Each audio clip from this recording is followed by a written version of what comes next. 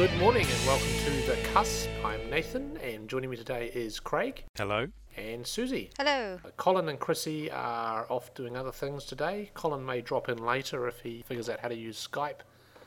Otherwise we'll just make do without him. On our community notice board today we have some upcoming events. And of course the first and most important event is the Skeptics Conference. Now, you may or may not get this episode before the Skeptics Conference, but if you do, and you do want to come along, it is skeptics.org.nz, and if it's too late to register, just show up and come and find me, because we will be taking door sales if people want to just show up. How will they recognise you, Nathan? Because they'll go to our website and they'll look at my lovely picture. Or they could just rock up and ask for anybody, honestly. I mean, we've budgeted for about 150 people in terms of size and catering and whatnot. And we're up to about 96 as of right now, I think. And we'll all be there. Yeah, well, most of us will be. I haven't seen Chrissy's name on the thing yet, or Colin's. Outrageous. I know. Slackers. But Susie will be there, and Susie is presenting a paper on Andrew Wakefield. Yeah, yes. The MMR. An MMR. And Craig is presenting a paper on... Oh, no, you're not. No, I'm not. And neither am I, but I'm organising the whole fucking thing, so I'll be pretty busy anyway. I mean, there's people helping. I'm not doing it all by myself. So do come along if you can, and odds are that you've either just missed it or you're like 3 years in the future catching up on the old episodes, in which case this is all a bit pointless. Check out next episode where we're all talking about how awesome it is. And I guess if we get a chance, we might sit down and talk to some of the presenters and get some interviews for filler for the next couple of episodes. So, for the first few episodes, we tried to do a Meet the Hosts, and we just realised that we forgot to do Susie, who joined us a little bit later on in the proceedings. So, Susie, introduce yourself. Hello, I'm Susie. Well, so what can I say? I am... Right, thanks, Susie. That's great. Thanks for... Carry on. Okay, so I am a jobbing scientist. A whatting scientist? A jobbing scientist. It's a very English term. What's jobbing? That sounds dirty. Okay, so I am a scientist. I'm a molecular microbiologist. So I'm basically interested in bacteria, and preferably ones that can kill us, preferably really fast and in a rather nasty way. So why am I a skeptic? I guess it sort of comes with the territory, or certainly for me as being a scientist, although I guess I've met quite a few scientists who are religious, which I find bizarre. I grew up in a religious family, but not overtly religious, went to Sunday school and all that kind of stuff.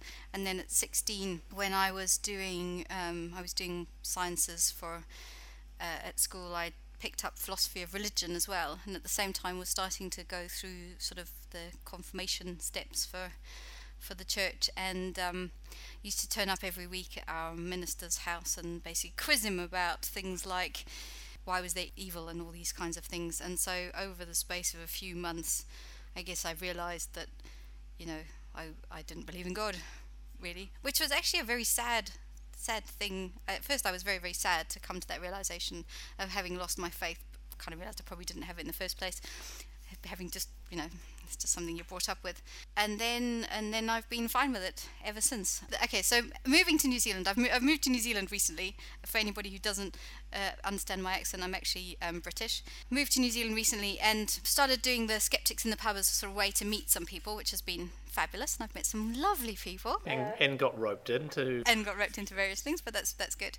But the other thing that's happened recently is I read Trick or Treatment by Edzard Ernst and Simon Singh, and they have a list at the back of the book of people who are to blame for, I guess, the proliferation of pseudoscience and tricks, I guess, and they put medical researchers quite high up on their list. And what they're saying is that medical researchers basically are not standing up and being counted, so whenever there's all this nonsense around us, and the people who could really say, look, actually this is complete and utter nonsense, and here is why it's nonsense, aren't doing that enough.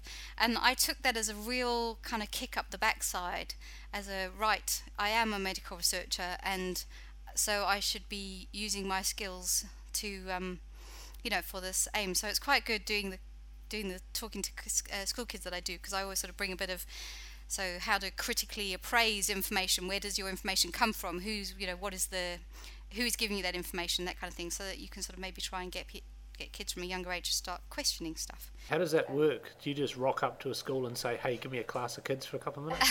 I guess you can do that. I don't. At the Liggins Institute, they do this thing called the Meet the Scientists. So they have school kids in all the time who come in and do stuff, run gels, do a bit of DNA manipulation and things. For these high school students? From really young. I'm trying to think of the youngest I've done it with, probably like, I don't know, 10 or something.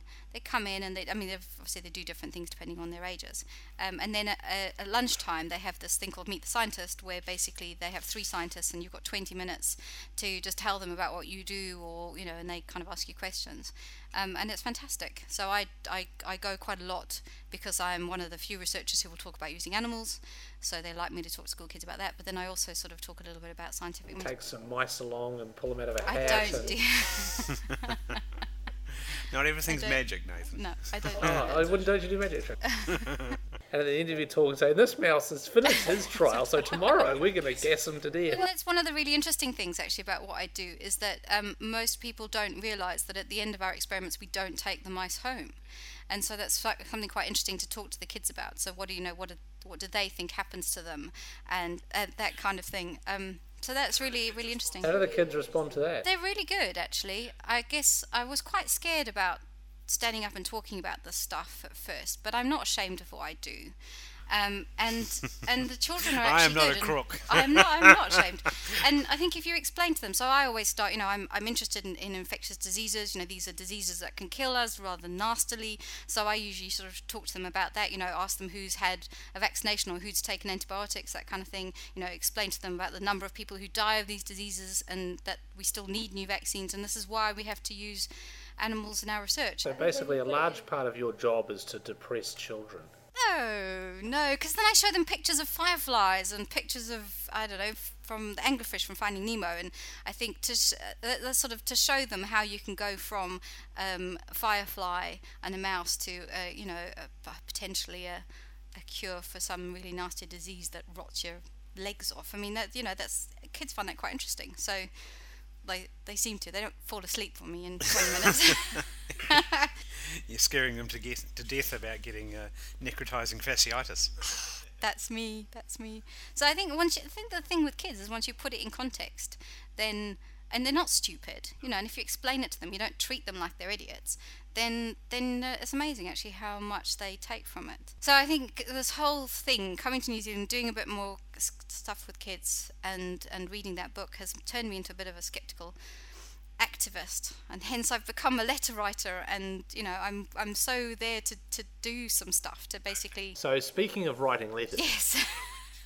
Seeing as that you casually worked that into the conversation, obviously you want to read that out. Okay, so after my rant at the Ponsonby News last month, and I did write to them. I'm not going to read my letter because everybody knows. So it was in response to their article about alternative ways of healing pets, and I just explained to them the reason why homeopathic remedies have no side effects, can't lead to dependency, and can be used at the same time as conventional drugs, blah blah blah, because they have no active ingredients.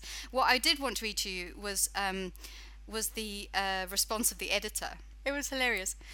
We would always prefer alternative holistic treatments on our pets whenever possible, but we would always ask our vet's advice so as not to delay effective treatment of more potentially serious conditions. So I think they're even them are admitting that they're ineffective. Can I move on from this then, actually, while I've got the Ponsonby News in front of me?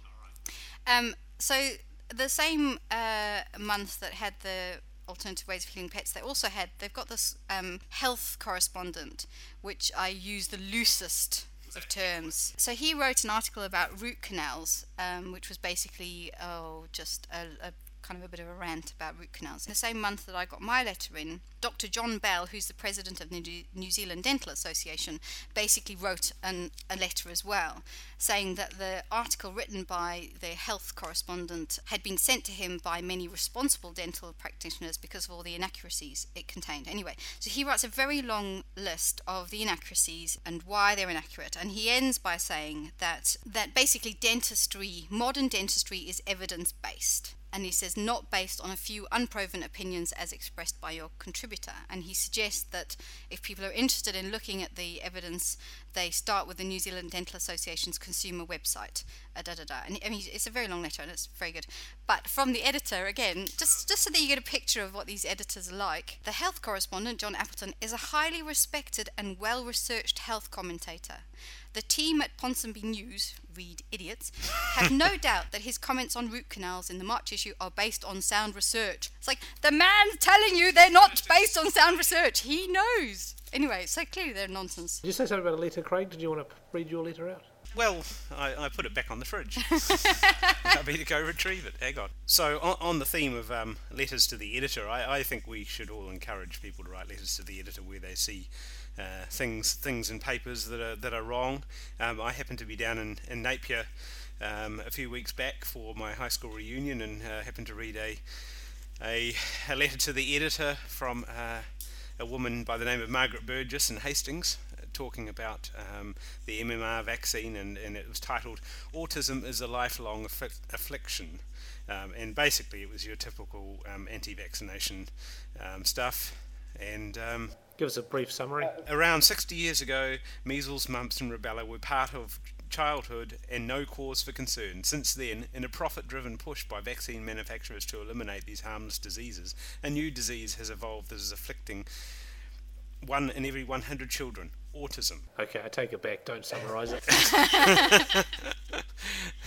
Okay, so it was a piece of absolute rubbish, so I felt the need to sit down and write a response to that, which did get published, so I was kind of pleased to have it published. So it's good to see when the other side of the story can be told. Write letters to the editor. I don't know if you've seen the news article recently about the gun show in Auckland. So there's a gun show, comes out twice a year to the Westwave event centre. You've probably seen the signs for it and the ads for it. And Bob Harvey has said that he's banning them from using the facilities.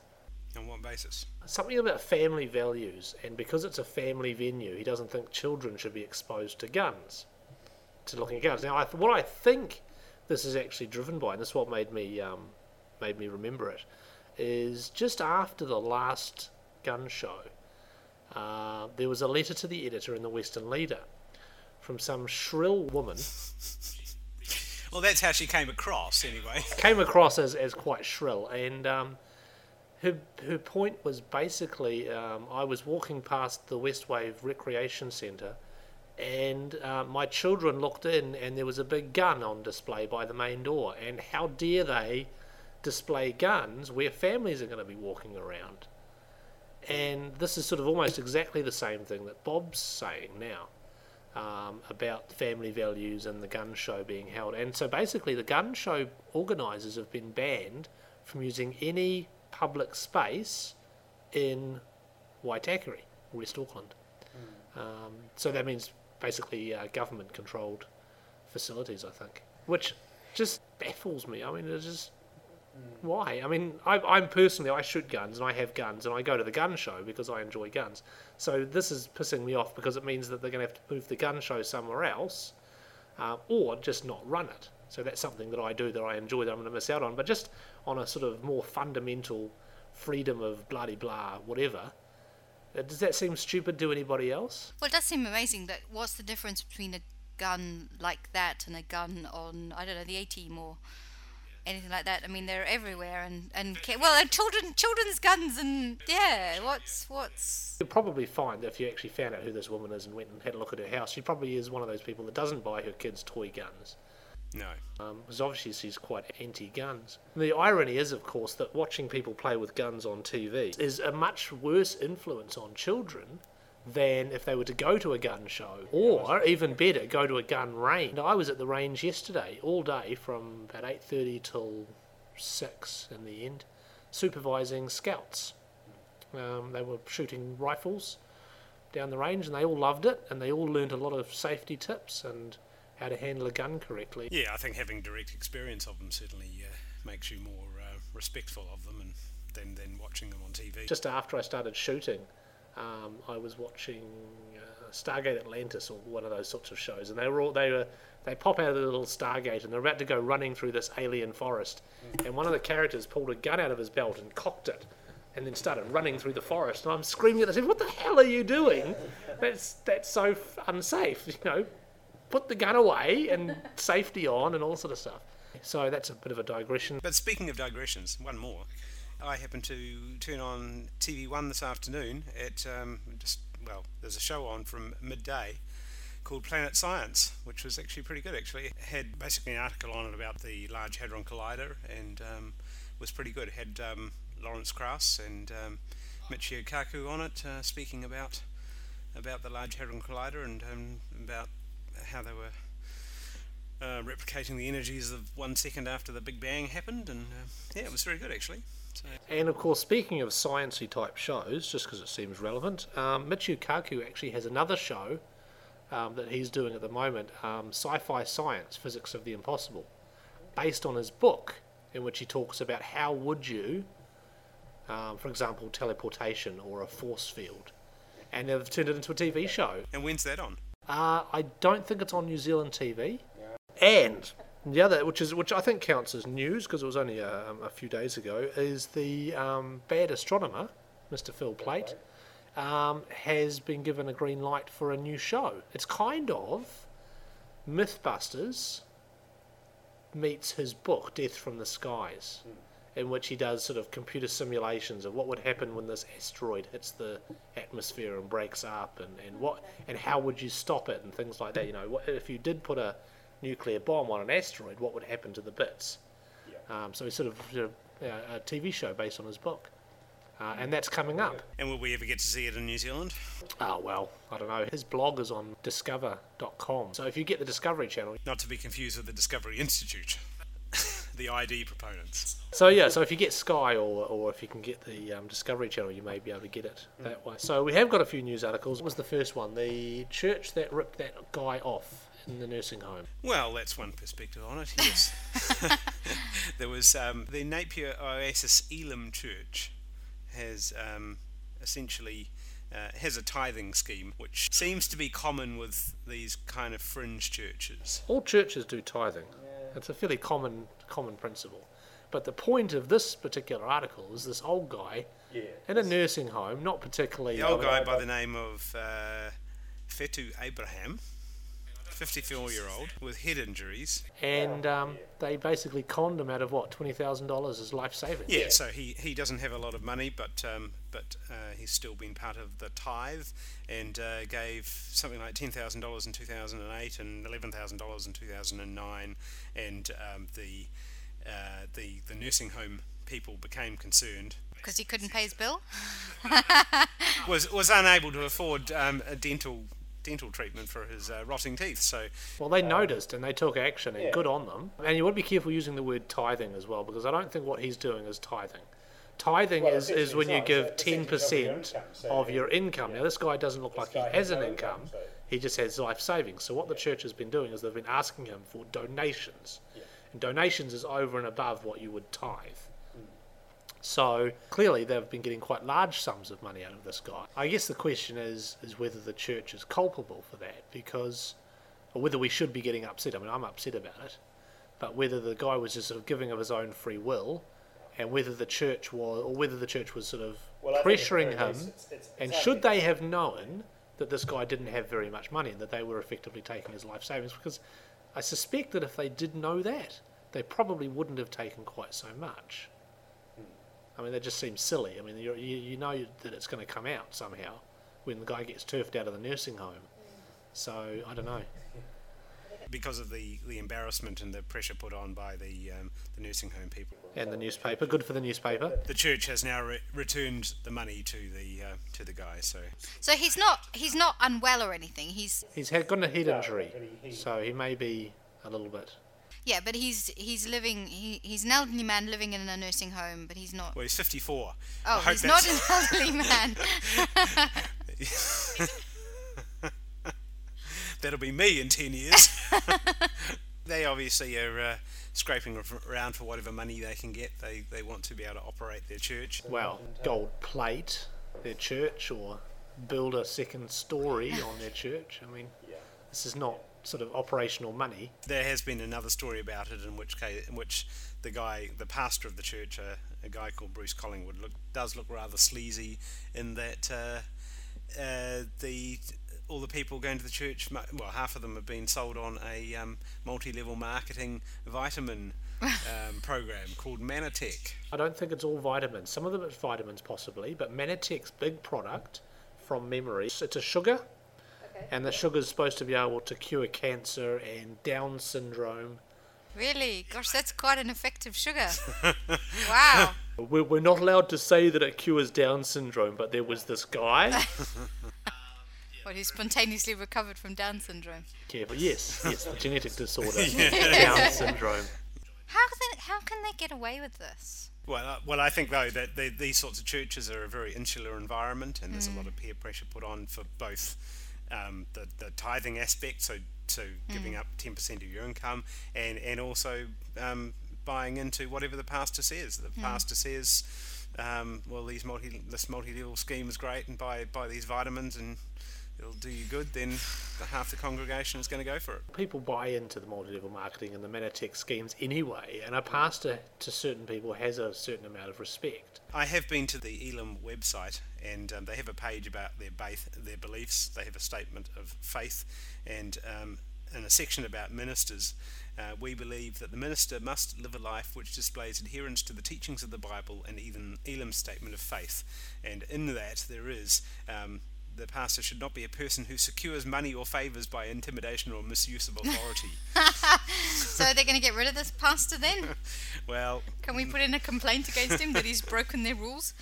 One of the articles did have a statement from the Elim, the mother church, the mothership, stating that they didn't condone what was going on. And I've just noticed as well in the article here that I've got is that the people from the rest home actually did go and talk to the people at the church and ask them to stop taking money from this guy. Yeah. So I think it's probably fair to say that the church did know that, or at least had some idea. Ms. Denver said the church rejected her appeal to stop accepting large donations from Mr. Abraham and came to the rest home to give him a donation certificate so he could claim a third of the money back from inland revenue. I guess they wanted that from him too, she said. The following year, the church received $11,895 from Mr. Abraham, including one donation of $5,000 in May. He's being used. Actually, so this leads me into the Anne Rice story. So Anne Rice, for anybody who doesn't know her, wrote Interview with a Vampire, The Vampire Lestat, various sort of vampire books long before Twilight. Yes. So it was very sad. Many years ago, she converted from atheism. If you can convert from atheism, she converted to Christianity.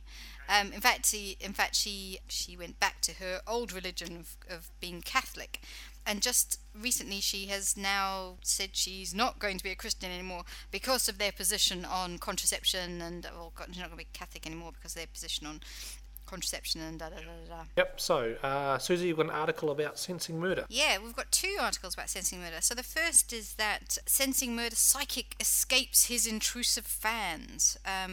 Kelvin Cruikshank said the constant attention from his fans has forced him to escape Auckland. They've sold their 4-bedroom home in the upmarket eastern suburbs for over $1 million and will move to the Bay of Islands. Where there's more loony people who are likely to believe this crap. I'm leaving Auckland to escape everybody. I want time with my family, Cruikshank explained. Blah-de-blah-de-blah. Anyway, so he's leaving. But the other story, so for anybody who doesn't know, the production company behind Sensing Murder, and as well as Dream Home and Location, went into receivership. And there's basically a bit of a scrap going on at the moment about this company, in fact about one of its directors. So Ninux Television was the company, and basically one of the directors is being, the receivers have basically made a complaint to the police that he fraudulently intercepted and received money, and he took property from the company that I guess was due to go to the receivers. So the point of this story, why we should be celebrating, is because TVNZ, in a statement last week, have said they have no plans to make any of the shows again. Yay. Woohoo! Well, that's good, but it would have been better if they'd said because they're Because utter it's crap. a load of bollocks. And yeah, and in how many series has it been going on for? Is this the third? Yeah, there have been no new information, no leads, no bodies, no nothing. Anyway, so hopefully we won't. Although of course it has made an awful lot of money for all the psychics involved. Shall we talk about the new energy drink? 100% New Zealand made. Okay, so I'm listening to the radio and I hear this ad for a new product, and it's dun dun dun, a new energy drink with the power of nitrogen, which probably sounds awesome to about 99% of the population. But I sort of heard that and thought, well, hang on, what's so great about nitrogen? It's what, 78% of the atmosphere is nitrogen. It really doesn't have any power. And so, of course, what they're doing is they're trading on the idea of nitrogen oxide being used to give a car more power. And using that as a theme for an energy drink. I'm That's actually their on website, I'm yeah. on their website now, and they are very much into sponsorship of car stuff. And yeah, it's definitely that kind of culture that they're using to promote their product. And I have no problem with them using that as a theme for their drink. It's just when you're advertising it and saying that it's infused with the power of nitrogen, that's just bad science, and I get offended. Okay, so let's read what it says. If nitrous oxide makes ya car go faster, ... You can only imagine what happens when our crazed something scientists mix nitrogen with CO2 and inject this turbo madness into an awesome tasting energy drink. There's only one way to find out. Rip into this can and enjoy the smooth, unique, tingly buzz of NOS nitrogen. Not for the faint-hearted. Contains an awful lot of caffeine. We're offering a prize for the listener who writes back to us and gives us the correct number of logical fallacies and errors in that advertising blurb. What is this prize you speak of? The prize will be a gold star on our website. I don't know, not really. They say dosage maximum 1 can or bottle per day, and it has the highest caffeine strength of any energy shots in New Zealand, is what they say. See, I have no problem with that. But I don't see why they have to advertise it with bad science. Why can't they just say, hey, this has got shitloads of caffeine Well, in it? because that's not what they're trying to sell it as. I think it's it's potentially dangerous anyway. There was an article in the Herald about a schoolgirl who drank some of that drink and collapsed. This one? Yes. From the caffeine or from the nitrogen? Probably the caffeine. She said her heart was racing. Wait. So basically, their thing says these little bottles are perfect for big nights out, improving sports performance, whenever you need an energy kick but don't want to go to the bathroom. What does that mean? Why would you get an energy kick from going to the bathroom? Is there something I don't know about going to the bathroom? Maybe that's where people keep their methamphetamine tablets. I don't. I don't know. I don't want to go to the bathroom afterwards. Right. Anyway, crazy people. Yes. So, yes, just another thing on a marketing team that's come up with that doesn't make any sense. Big shock. Yes, absolutely. So, which leads us into science and technology. Colin, tell us all about... Oh, wait, no, he's not here. I'll do the disappointing one first. Flying car - the future today. Which, of course, it's not. We've been promised a flying car for, what, 30, 40 years now? In 10 years' time, they'll have flying cars. In 10 years' time, they'll have flying cars. Well, now they do. It is a car that flies. Because it's an aeroplane? It's both. It's a both. It's a car and an aeroplane. It's a hybrid. A flybrid. You could use that. I should be a marketing executive. So basically, it's got wings that you can take off and fold up, and you drive it like a car. And then you drive to an airfield, and you put the wings on, and then you can fly around. It seats 2 people, designed to fly primarily under 10,000 feet, maximum takeoff weight of 649 kilograms. It costs US $194,000. which is about 280,000 New Zealand dollars as of the time of the article, Wow. which might be a little bit less than that now. The dollar's quite good at the moment. So maybe we can get one once our donations start coming in. Yeah. I'll keep meaning to set up a donation button on the webpage. So it's not quite as exciting as it sounds, but it certainly sounds like a very convenient vehicle and maybe a cool toy if you have money to waste on it. And a license. Well, now there's something about the license. You only need a car license to drive it? No. It's just like a moped? But it is a light aircraft, so you don't need quite the same license as you would for, say, a 747 or... Or even a Cessna. Or maybe it's like a one of those microlights. Yeah, it's that sort of thing. So the idea is, I guess you could fly from Wellington to Auckland, land the plane, put the wings on, and take the wings off rather, and drive to your hotel. Right. So and it's cool, but not quite what we were promised. So I'm still... We want one that'll fold up into a briefcase. Yes, exactly. Okay, now this is the really cool one, I think. Britons create world's first workable bionic legs. And this is a big coup for everybody at the table here today because those Britons are in New Zealand. So it's a New Zealand company that has made bionic legs. Do I need to say anything else than that? We have the technology. Are they $6 million? No, what does it say they cost? About £97,200. Now I've got another one of these... Is that per leg or is that for a pair? That's for a pair. You're pulling my leg, Nathan. The invention resembling a film prop from the Hollywood sci-fi drama RoboCop has been unveiled 7-something. Yeah. Bionic legs! I mean, hello! Yay! How cool That's is this? fantastic. How bionic are they? What do they do? What are their super features, Nathan?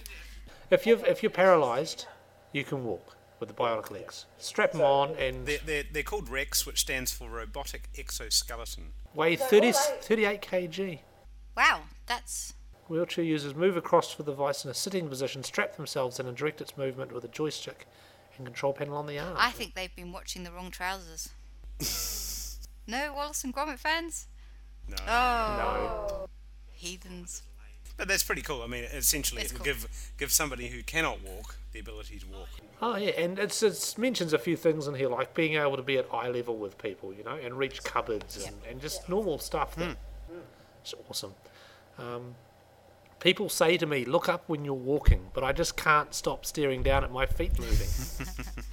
So they're actually an exoskeleton, aren't they? Strap on your actual legs. Yeah. Brilliant. They make your legs look rather large, but I'm sure they'll work around that. Who cares? Dude, I'd wear it says they look like a prop from RoboCop, you know. I'd strap them on just now, just right now. Give me a pair, I'll strap them on and walk around with bionic legs. I mean, that's awesome. So you're all for a strap-on. Okay. Indeed. Any day. Good time. Fundraising for leukemia patients in the Key of Sea. This is a story from the Dominion Post. There's basically a documentary maker who has terminal leukemia, and he's taking $105 a pop treatment of I think it's intravenous vitamin C. Vitamin C. She's English, she's allowed to say Vitamin, which is financially crippling his family. So a group of top Wellington musicians have banded together to raise money. Banded. Oh, in fact, today I think is when they're going to walk on stage to raise funds. So they are playing. Anyway, so he is being treated at the Karanga Health Centre. His doctor, Tessa Jones, said many doctors were unaware of the vitamin C treatment because it was not taught at undergraduate level. Is that doctor with inverted commas? No, or I what? think this is a real doctor. Oh, okay.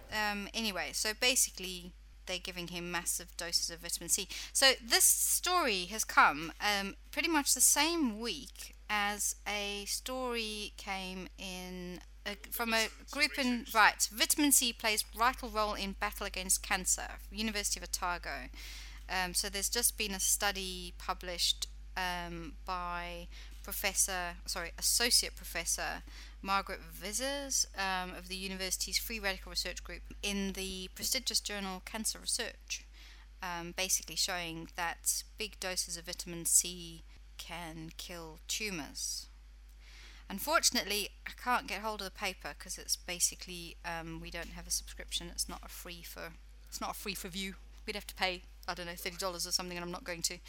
So it suggests that she's found a kind of molecular link for why vitamin C might have an effect on tumours, because it clearly does in some cancer cells in vitro. So this is in, I'm not going to say test tubes because we don't use test tubes, in the lab. But as far as I'm aware... So what are they actually doing? Are they getting a little bit of tumour and then dropping some vitamin C on it and watching what happens? I don't know. Let me see if I can I mean, find the point I'm getting at, this isn't a patient who's taking dose. No, that's exactly the point. It's basically they are looking at tumours. So I don't know whether they're looking at tumour cells or whether they're looking at... I guess the thing to know is this Karanga Health Centre actually Well, some that bogus exactly. So treatment that's centre, the or point. is it a So the Karanga Health Centre, when you go to their homepage, what you're first hit with is a smiling lady, and then it says general holistic practice. So they offer nutritional supplements, neuro-emotional technique, far infrared saunas, nutritional and environmental medicine, anti-aging medicine, electroregenesis, singlet oxygen therapy. But they don't list leukemia treatment. Oh no, nutrition and cancer. Okay. So it does sound all a bit Sounds very bogus to me. Craig did not just say bogus there, he said... unproven. What are we allowed to say? Unaffected. I don't know. Unproven, I would say. Not currently supported By by scientific evidence. literature. Yes. Allegedly bogus. Sounds like a quack. All I did was I said it sounds bogus to me, and I think I'm quite entitled to... Well, that's what Simon Singh said too, and he got flipping... No, he said that it was bogus. I think there's a big difference between saying something sounds bogus to me and saying something is bogus.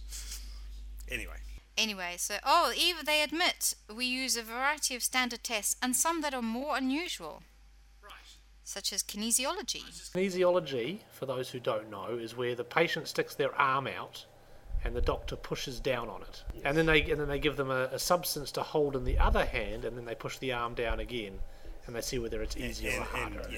This was used in the test of the Power Balance product by in Australia, yes? The little bracelety things. Who did that? Richard Saunders. But yeah, I mean, you go to this Karanga Health Centre's website and they've got all sorts of interesting sounding... Or you don't. I think my recommendation would be don't. Interesting sounding things like biological terrain analysis, hair mineral analysis, neuro-emotional technique, electroregenesis. Yeah. So anyway, they are medical doctors. I've just done a quick look though. So there's basically the only thing I can find on Medline to do with vitamin C and cancer kind of recently has been an article from 2006 saying intravenously administered vitamin C as cancer therapy, 3 cases. So basically this report of 3 patients who've had this, they were people who it looks like they opted not to have chemotherapy and they went for this instead, and then they've been followed up by doctors, presumably the doctors who actually... Well, it looks like one of them died, and then it looks like the two other ones lived. Lived with cancer or lived without cancer? Because that's 66% success rate if that's right. And a very small sample. Yes, well, exactly. 9 years after diagnosis, the patient is in good health with no symptoms or recurrent. They've used a variety of other things as well, not just vitamin C, but not like loony. But of course, this news of vitamin C has come out. Sorry, vitamin C has come out. Damn it! Me saying vitamin. Vitamin C has come out, and of course, all these people have jumped on and said, "Well, therefore, I should be taking vitamin C." Well, it's not just that as well. It's the people that are already offering mega doses of vitamins as a treatment are saying, "Oh, well, look at the new research that we were right." So to go back historically, there had been some. So they are not the only people the Otago group are not the first people to show that vitamin C has an effect on cancer cells, and we'll say some cancer cells in the lab. This has been shown before. I guess what they have shown is more a molecular mechanism for why it might have that effect. Yeah, so 30 years ago, this was shown. It was shown that there was some effect. Subsequent double-blind randomized clinical trials failed to show any benefit, and it was therefore discarded as a treatment for cancer by mainstream oncologists. However, it continues to be an alternative therapy. So this is something that has been known for a long time, and then went through the clinical trials, failed, so has become isn't a mainstream but is an alternative therapy. But so you're saying that what you were saying just now is that the studies that have been done since people first suggested it. The clinical trials. So the putting two groups of patients on it showed that there was no. So the trials that have been done have come up negative. So what's this woman doing, showing her molecular? So what she has shown is a way it might. She's shown a basis for why it might actually work in a cell in the lab. She has shown a which of course is different to clinical trials, which is actually people doing it. It's very different from it does make sense. You've got to get the vitamin C to the cancer. She's showing a way that if it did get there and it did have an effect, this is how it might have an effect. So anyway, that's yes. Can I do the? We've got 2 other stories. Let's see which one we've got time for.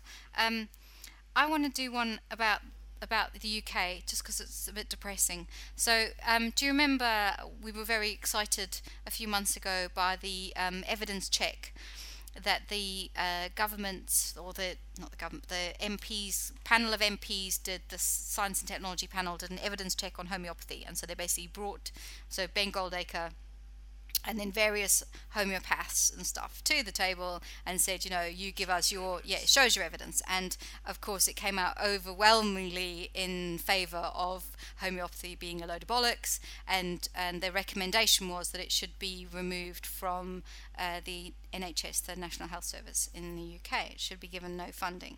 So this was really exciting. Everyone was really excited. Well, I mean, all the skeptics in the UK, were really excited. So basically, their conclusions were there was no evidence that it worked beyond placebo, that it shouldn't be funded on the NHS, and further clinical trials are not justified. So the government has just released their response to this, and it's really quite sad. So the government's response is that it has decided to continue to allow homeopathic hospitals and treatments to be received on the NHS where local doctors recommend them. It agrees that the efficacy of the treatment is important, but that patient choice is important.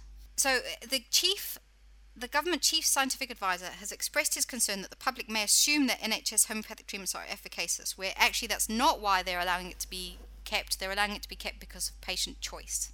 Okay. So they're admitting it has no effect, but because people might ask for it, they're going to keep it.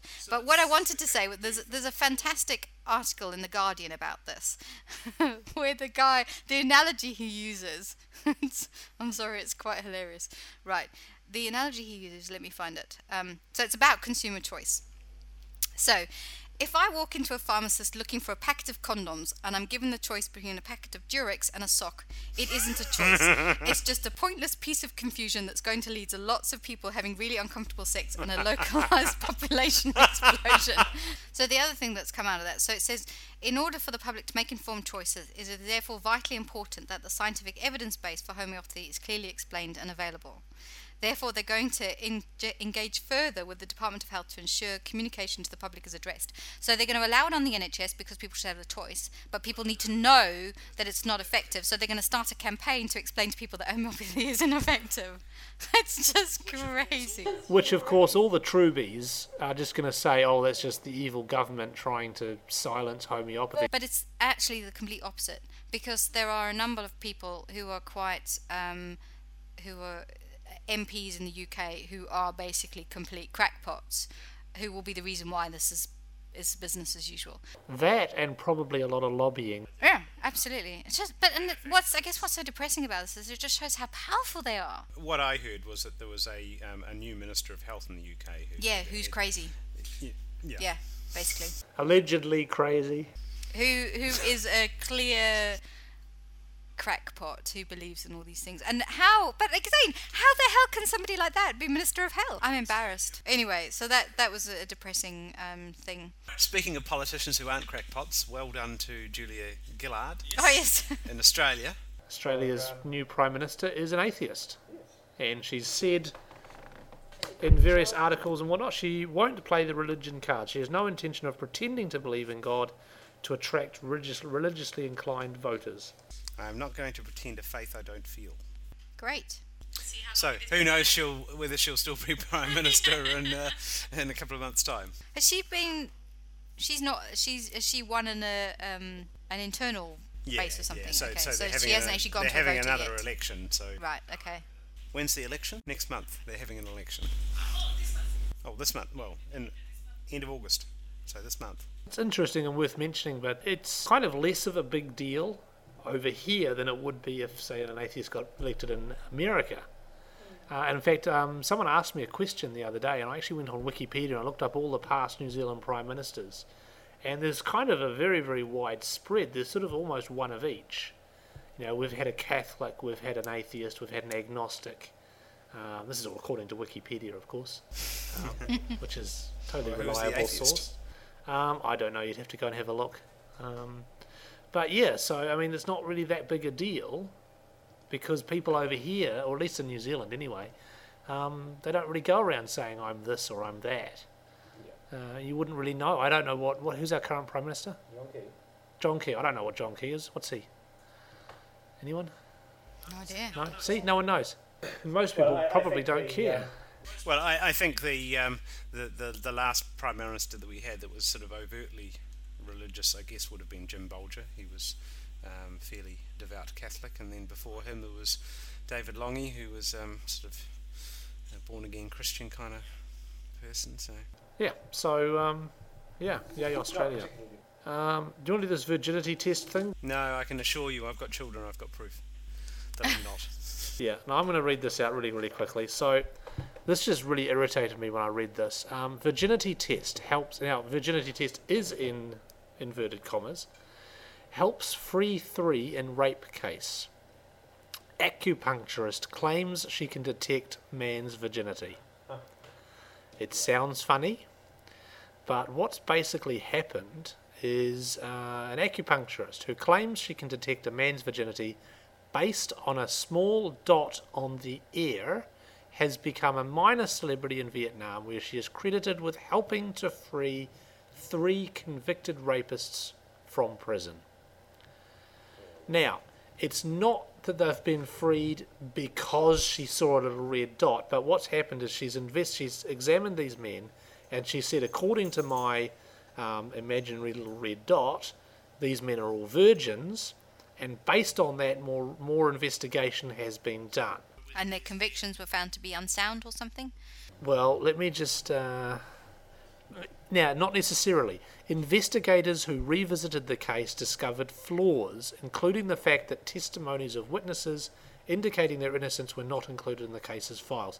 So it's not necessarily that these men are innocent, Okay. but there may have been some poor investigation and some minor improprieties in the cases as they were being convicted. So she says she was first taught how to determine if a man has ever had sex by feeling their pulse. She later developed the ear spot method on her own. She says the spot will only disappear after heterosexual intercourse and is not affected by gay sex or masturbation. So gay men who haven't had sex with women should all have a red spot on their ears? Yeah. Please, any gay men, get in touch with us. Let us know. Do you have a red spot on your ears? Yes. I'd love to know. You could do it anonymously. Yes, absolutely. Or do we now go around looking for... Don't let the Nigerians hear about this. Is it the Nigerians who are basically executing gay men? Uganda. Is it Uganda's? Wherever it is. Sorry Nigeria. Sorry Nigeria if it's not you. Oh, and I was just going to say, you know that you're a crackpot when you see something like this. Alleged crackpot. No. This is definitive proof. Her virgin detecting claims have drawn skepticism from other traditional medicine practitioners who work with needles, herbs, and other methods using century-old herbs.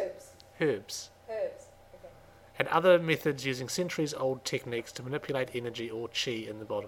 I've never heard of this method before, says an acupuncturist. From the medical point of view, it's impossible to determine whether a man has had sex or not by feeling their pulse or examining the red spot on their ears. Hong says her reputation has now prompted other convicted rapists to seek her help in appealing their cases. Done. Toss that one out. Okay. And Susie, you've got one more medical piece of news Yes. for us? Related to sex. It's always related to sex. Given that we're talking about gay sex, debate over gender disorder drug.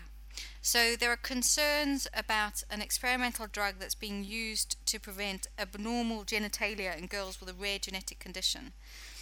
So essentially women are given this drug dexamethasone during pregnancy, basically to stop their any girls who might have this congenital adrenal hyperplasia. So the important thing to say is that some of the girls who have congenital adrenal hyperplasia will go on to have slightly abnormal genitalia. There are lots of other problems too, but this is not a treatment for the actual condition. It doesn't prevent the condition. It just they think makes their genitals look more female. That's all. So far, this is all fine. This is a good thing. Well, Who's to say what genitals should look like? Well, me. I've got a picture on my computer right now. so Nathan. Okay.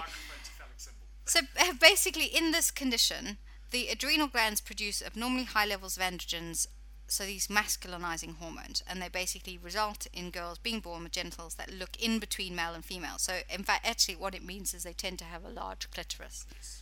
As someone with a clitoris, I don't think this is a problem, but anyway. The important thing seems to be that some people are starting to make a link between girls who have this and are masculinized and therefore tomboyish, possibly more aggressive, and possibly ultimately lesbian in sexual orientation. Good, but it's a choice, of course. So there are a number of problems with it. So the first is that I think that people are now jumping on this and saying, "Oh, we have a treatment for homosexuality." So I guess a really important thing is that dexamethasone is not a safe thing that has been shown to be safe and for use in pregnancy. It seems that this person who's doing it doesn't have any ethics permission to do what it sounds like she's doing treatments and writing them up and saying, oh look, we can do this we can prevent these things, we can get these girls to look normal.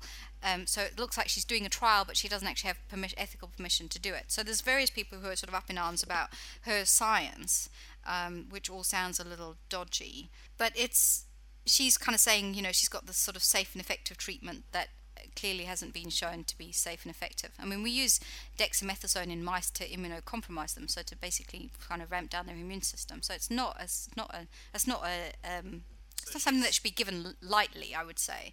And so she's actually out there giving this as a treatment, and claiming that it's a trial, or no, she's not claiming it's a trial at all. Well, it looks like she's doing a trial, but she's not actually.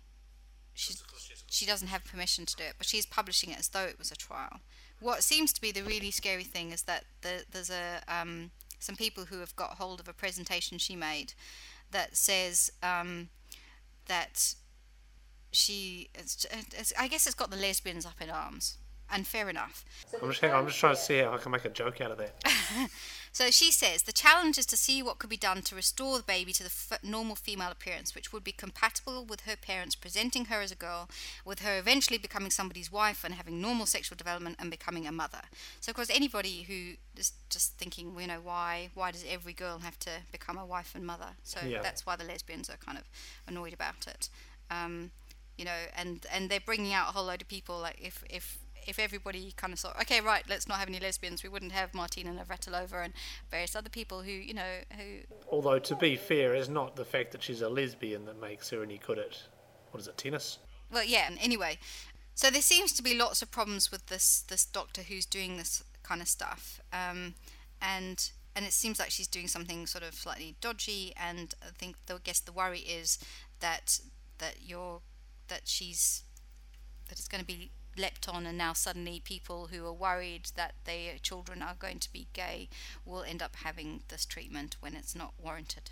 So is this something that's a legitimate concern? I mean, can parents just go down to the drugstore or the pharmacy and buy, dextromethorphan or whatever? Dexamethasone. And is this something that doctors are going to be able to order and give to people? Well, it's used, so it does have some common uses.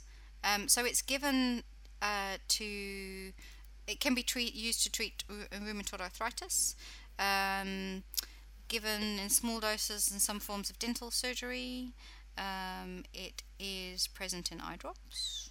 So I guess some crazy people, could get hold of it and start doing stupid things with it.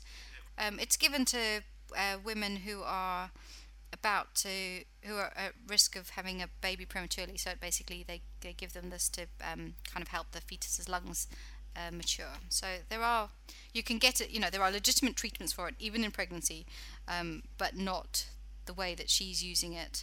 And I guess there are concerns that people could get hold of it and start injecting it into...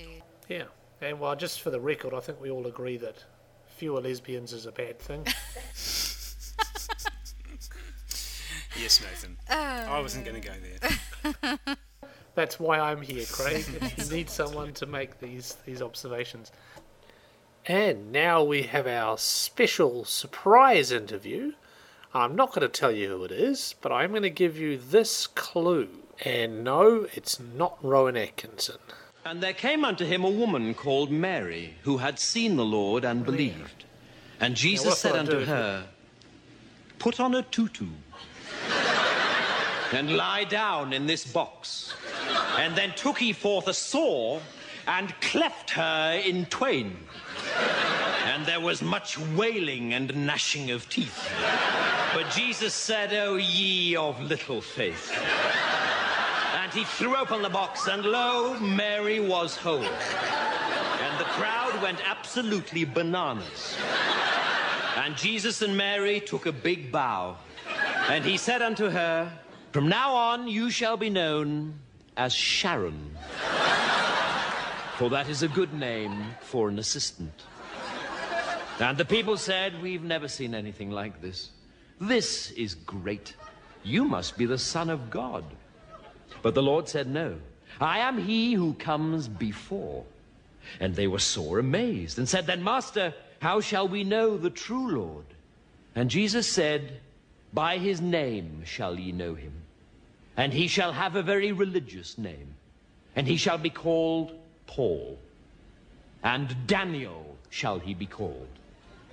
Paul Daniels, they cried. And the Lord said, yes, something like that. Here ends the lesson. So I am here at the New Zealand Magic Convention with Paul Daniels. Boom. So excited. You have no idea. Oh, you probably do, because you get this all the time. No, I don't. I've never interviewed me. I've no idea how exciting it is. Fawning adoration and... Yes, grovel.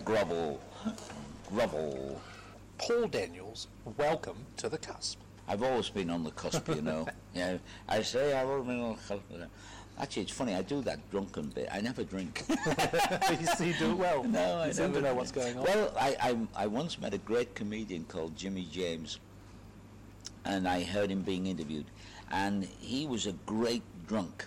And somebody said to him, our greatest actors can't act drunk. Right. And yet you, a teetotaler, do. Ah, yes, he says, I'm desperately trying to act sober. Because he says, that's what drunks do. Yes. Wow, what a good tip that is. That's great. Yeah. I don't know, you probably haven't heard our podcast. No, I probably haven't. So what our show is about skepticism, it's about science, it's about skeptical activism. And I was wondering if you could tell me. It's okay. That noise was me putting my drink down, yeah. Orange juice. With the power of my mind, I will now change it into vodka. See? Worked. They don't know the difference. Oh my God, how did you do that? So can you tell me, you're familiar with skepticism, the skeptical movement, James Randi, people like that? Well, it's a bit more than that. I mean, for years there's been that fabulous magazine, The Skeptic, you know, and that's a fabulous magazine. And what I really don't understand, well, I do in a way, but I really don't understand it for myself, is when all of the so-called psychic happenings, when all of the so-called psychic persons are doing their thing, it's all been so explained. Do you think that was some ghost trying to bump its way through into this? Nah. Yeah, but you see, totally. It's all been so explained time and time again. Has been firmly debunked. How the hell does it keep going on? Yeah. It's been so debunked, it's been so explained, but the new generations come along, and the con artists, and some of them are sad. I mean, some of the con artists are sad. They've conned themselves into believing in it, you know? Yes. I just don't understand why at school there isn't a sort of a curriculum that states this is what you think might be happening and this is what's definitely happening. Now, I feel sorry for people who have the need to wish, to hope, to dream that there is something out there. But to this moment in time, nobody's ever been able to do it. One of the things that really, for me, is interesting is they say the so-called psychics will turn around, the so-called spiritualists will turn around, and they will say, but you see, you've got a closed mind. No, I haven't. Come and do something for me that I can't do. Come and do something that I can't explain. And because I would love to meet a genuine one. That's the ultimate dream, isn't it? I mean, absolutely. that's our magical God. But they're not there. James Randi says it all the time. Joe Nicol. I spoke to Steve Valentine the other day while he was here. Yeah. And he said the same thing. He's a good friend with Joe Nicol and Stephen Fry, who was... Oh, absolutely. Real again it. Yeah. Yep. It's so illogical, above all else, you know. It's illogical, but it is appealing. Is that the word I'm looking for? Yeah. It's. I mean, just as we've just said, we'd love to find something like that. I think everybody would, and that is why they get these. Well, this is a little bit mysterious. I don't understand it. I'm just going to go ahead and accept that and assume that it's paranormal, that it's mystical, that it's something real, and that's very tempting for most people because, as you've said, they don't have the training. No, they don't have the knowledge. They don't have the sense of observation. They can be misled. They can be misdirected. That's the other problem with this situation. There is not one method. There is not one thing you can be looking for. It's like magic itself. It is so diverse that you have to study it for a lifetime before you even begin to understand all the different methods. It is, and it's something you have to be interested in. I mean, you can't just take the average person off the street and train them to be a skeptic. They've all got something that they can't explain. Yeah. And they don't know about selective memory. Yeah. You know, one of the things was really interesting for me was writing my autobiography and going back through ancient diaries and this, that, and the other. And even I, the great skeptic, I had convinced myself that I had done things that I really hadn't, that didn't exist, and I told myself tales that I wanted to believe. Yeah. And that's I suppose that's the basis for all of us. Absolutely. Yep. So, some of your history, I know I've read an article in which you talk about psychic surgery, and you were Yeah. watching a documentary. Well, psychic surgery was interesting because I'd made a name for myself in the clubs, and there was a great television producer in England called Johnny Hamp. And Johnny, I didn't know at the time, his father had been a magician. And we had a great documentary making team worked out of, I think, Granada Television.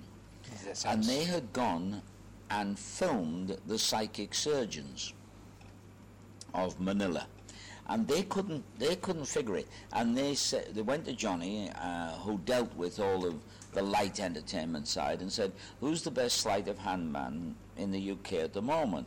And he said, "Oh, it's this guy called Paul Daniels." So they called me in, and I sat in front of this monitor.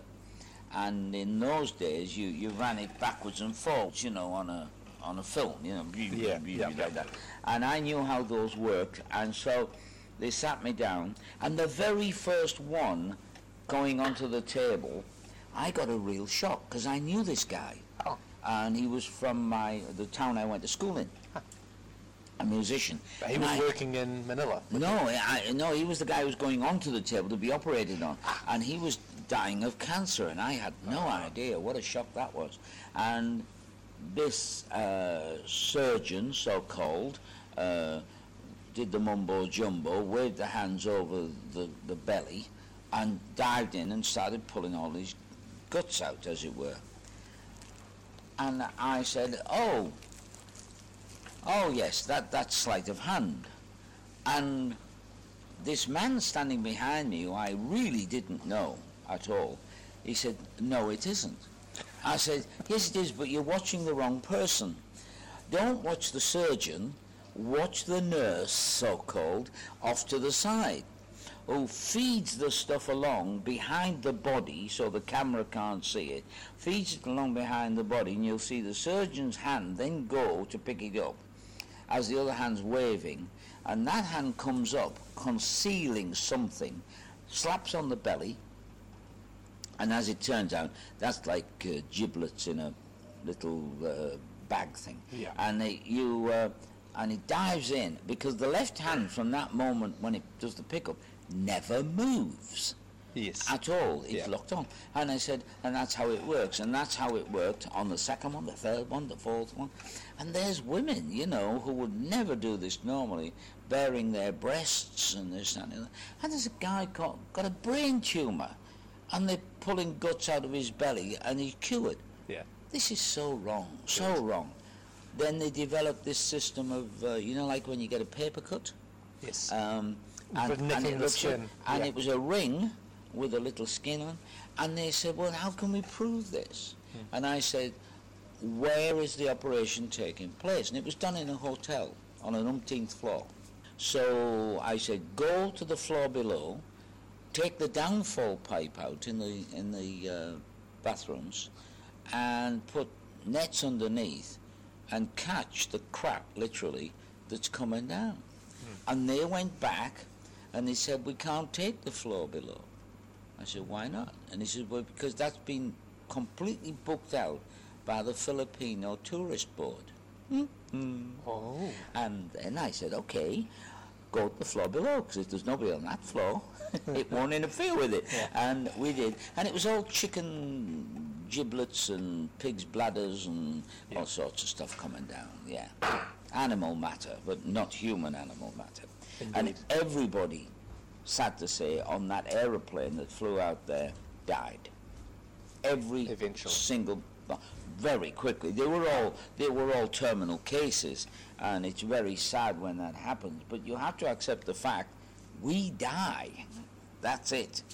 Yeah. I'm not afraid of death at all. Since one day, I passed out, and when I'd never fainted before, and a guy the next day said to me, "Yeah," I said it was amazing. I said I had no sense of being anywhere. I woke up on the floor and I thought, wow, what happened?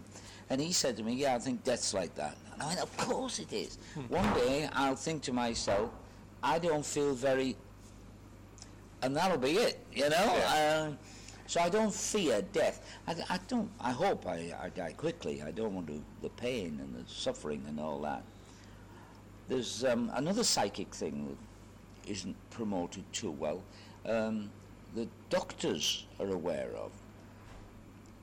If you live with somebody for a very long time, certainly if you live with them in the same property, house, when they are gone, your brain expects to see them sitting in the chair.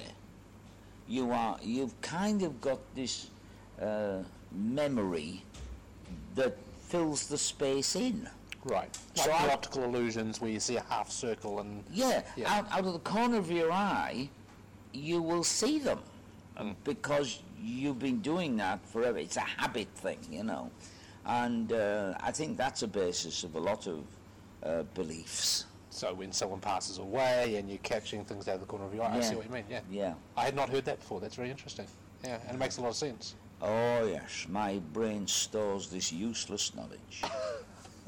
Well, it's not useful. It just came This out is in true. your It's podcast, not and now you're useless. Could save you- educating dozens save of you money. people.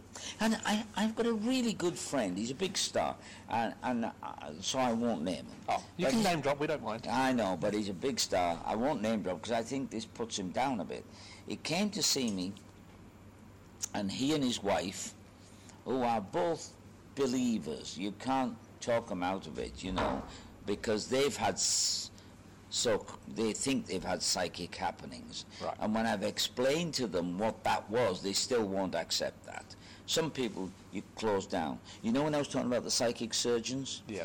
The guy next to me kept saying, no, he isn't. No, they're not. No, that's not happening.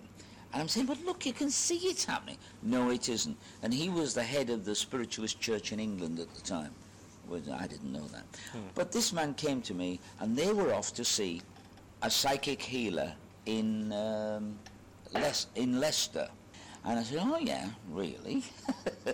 And he said, yes, we're taking our friend. She's got terminal cancer, and we're taking this girl, and she will cure her. And I said, well, I very much doubt that. Which hospital is it? And she says, no.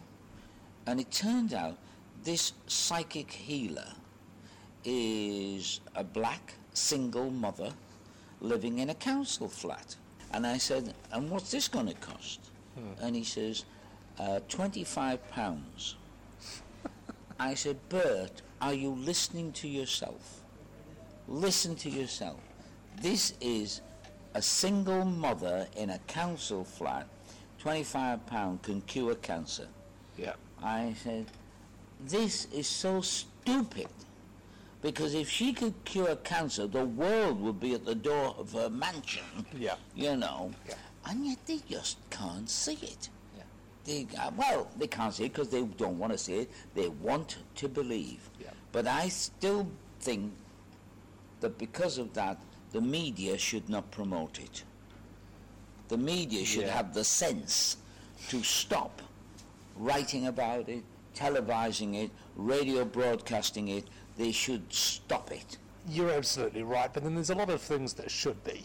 There's a lot of things that shouldn't be, and what do we do about it? Well, I don't know, but when I'm king, it's going to change. I'll tell you that. I would vote for you, Paul. Thank you. But I probably would have voted for you anyway. I might make you Chancellor of the Exchequer or something. I don't know what that is, but I'll take it. Whatever. Okay, we've done psychics, we've done psychic surgery, we've done, I guess, what you would call the magic side of skepticism. What about other things? Pseudoscience, creationism, alternative medicine. Do you have opinions and thoughts about any of that? Well, they all fall into the same sort of category of being blown out of the water so many times. Yeah. I mean, yet groups form and want to believe. Sadly, some of them get followed by people who should know better.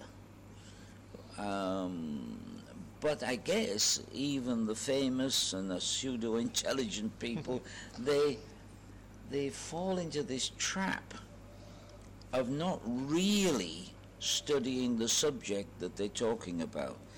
Their need to believe overrides the written facts. They just don't want to know.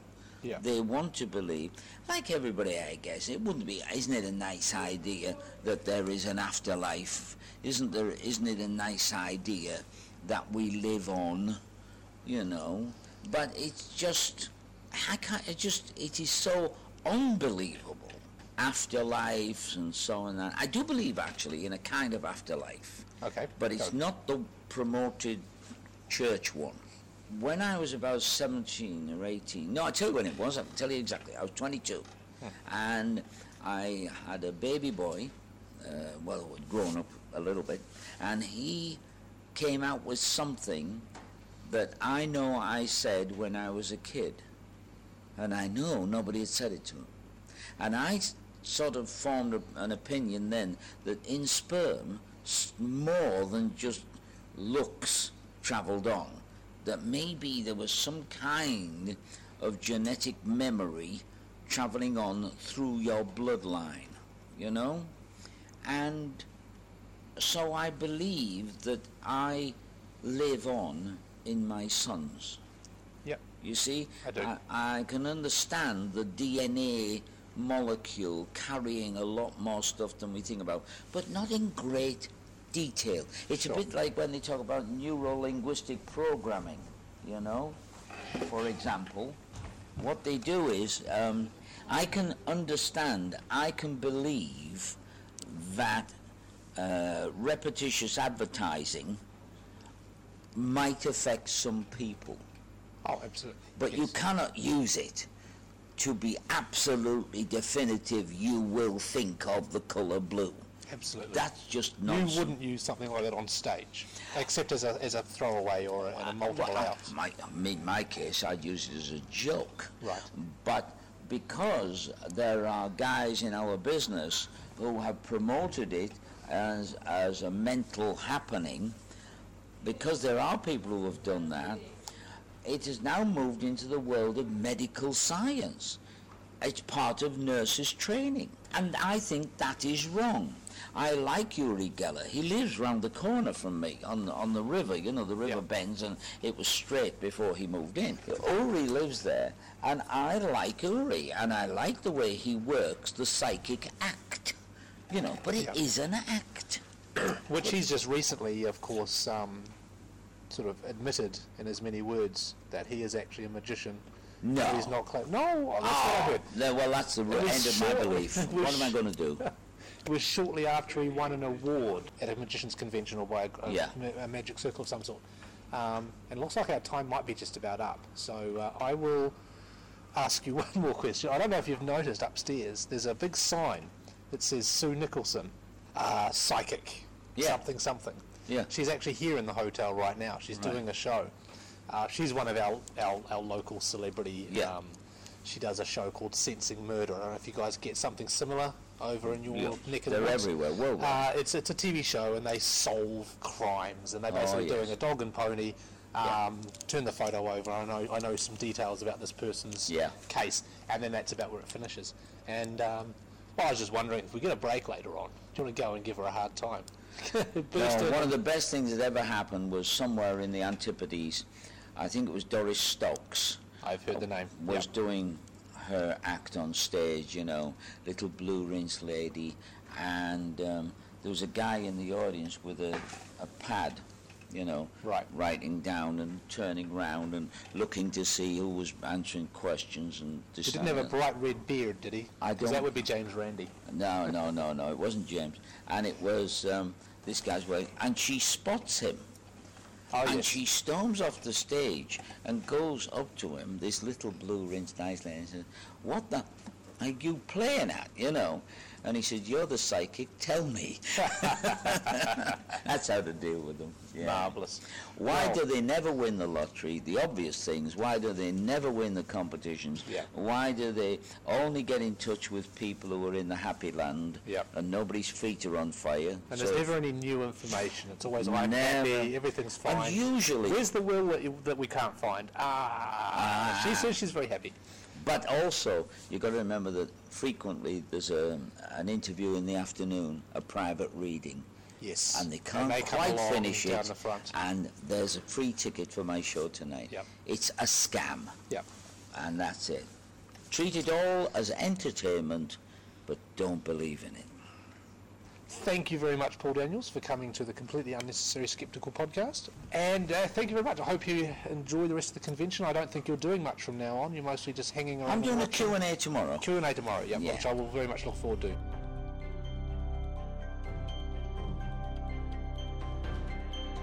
Some scientists wonder about what happens at the cusp. The laws of nature are randomly reshuffled at the cusp. It is only the most extraordinary coincidence that the cosmic slot machine has this time come up with an intelligence. So, we're going to finish up with a word of the day. And I realise it's been a while since I've done a Mancy. One thing about Mancies is you can guarantee no matter what letter of the alphabet you're up to, there's always a Mancy for it. So today's word is halomancy, which is divination using salt. Divination using salt. Whether they spill it on the table or... Something like that, Throw I it guess. over your left shoulder. Well, you'd have to. So if you spilt the salt on the table, you'd have to be constantly throwing it over your shoulder. And Craig, you've got a quote for us? Indeed I do. This one is from T.H. Huxley. The known is finite, the unknown is infinite. Intellectually we stand on an islet in the midst of an illimitable ocean of inexplicability. Our business in every generation is to reclaim a little more land. Nice. Very nice. And you've been listening to the Completely Unnecessary Skeptical podcast. If you'd like to give us some suggestions or feedback, you can fill out the Contact Us page on our website, thecusp.org.nz.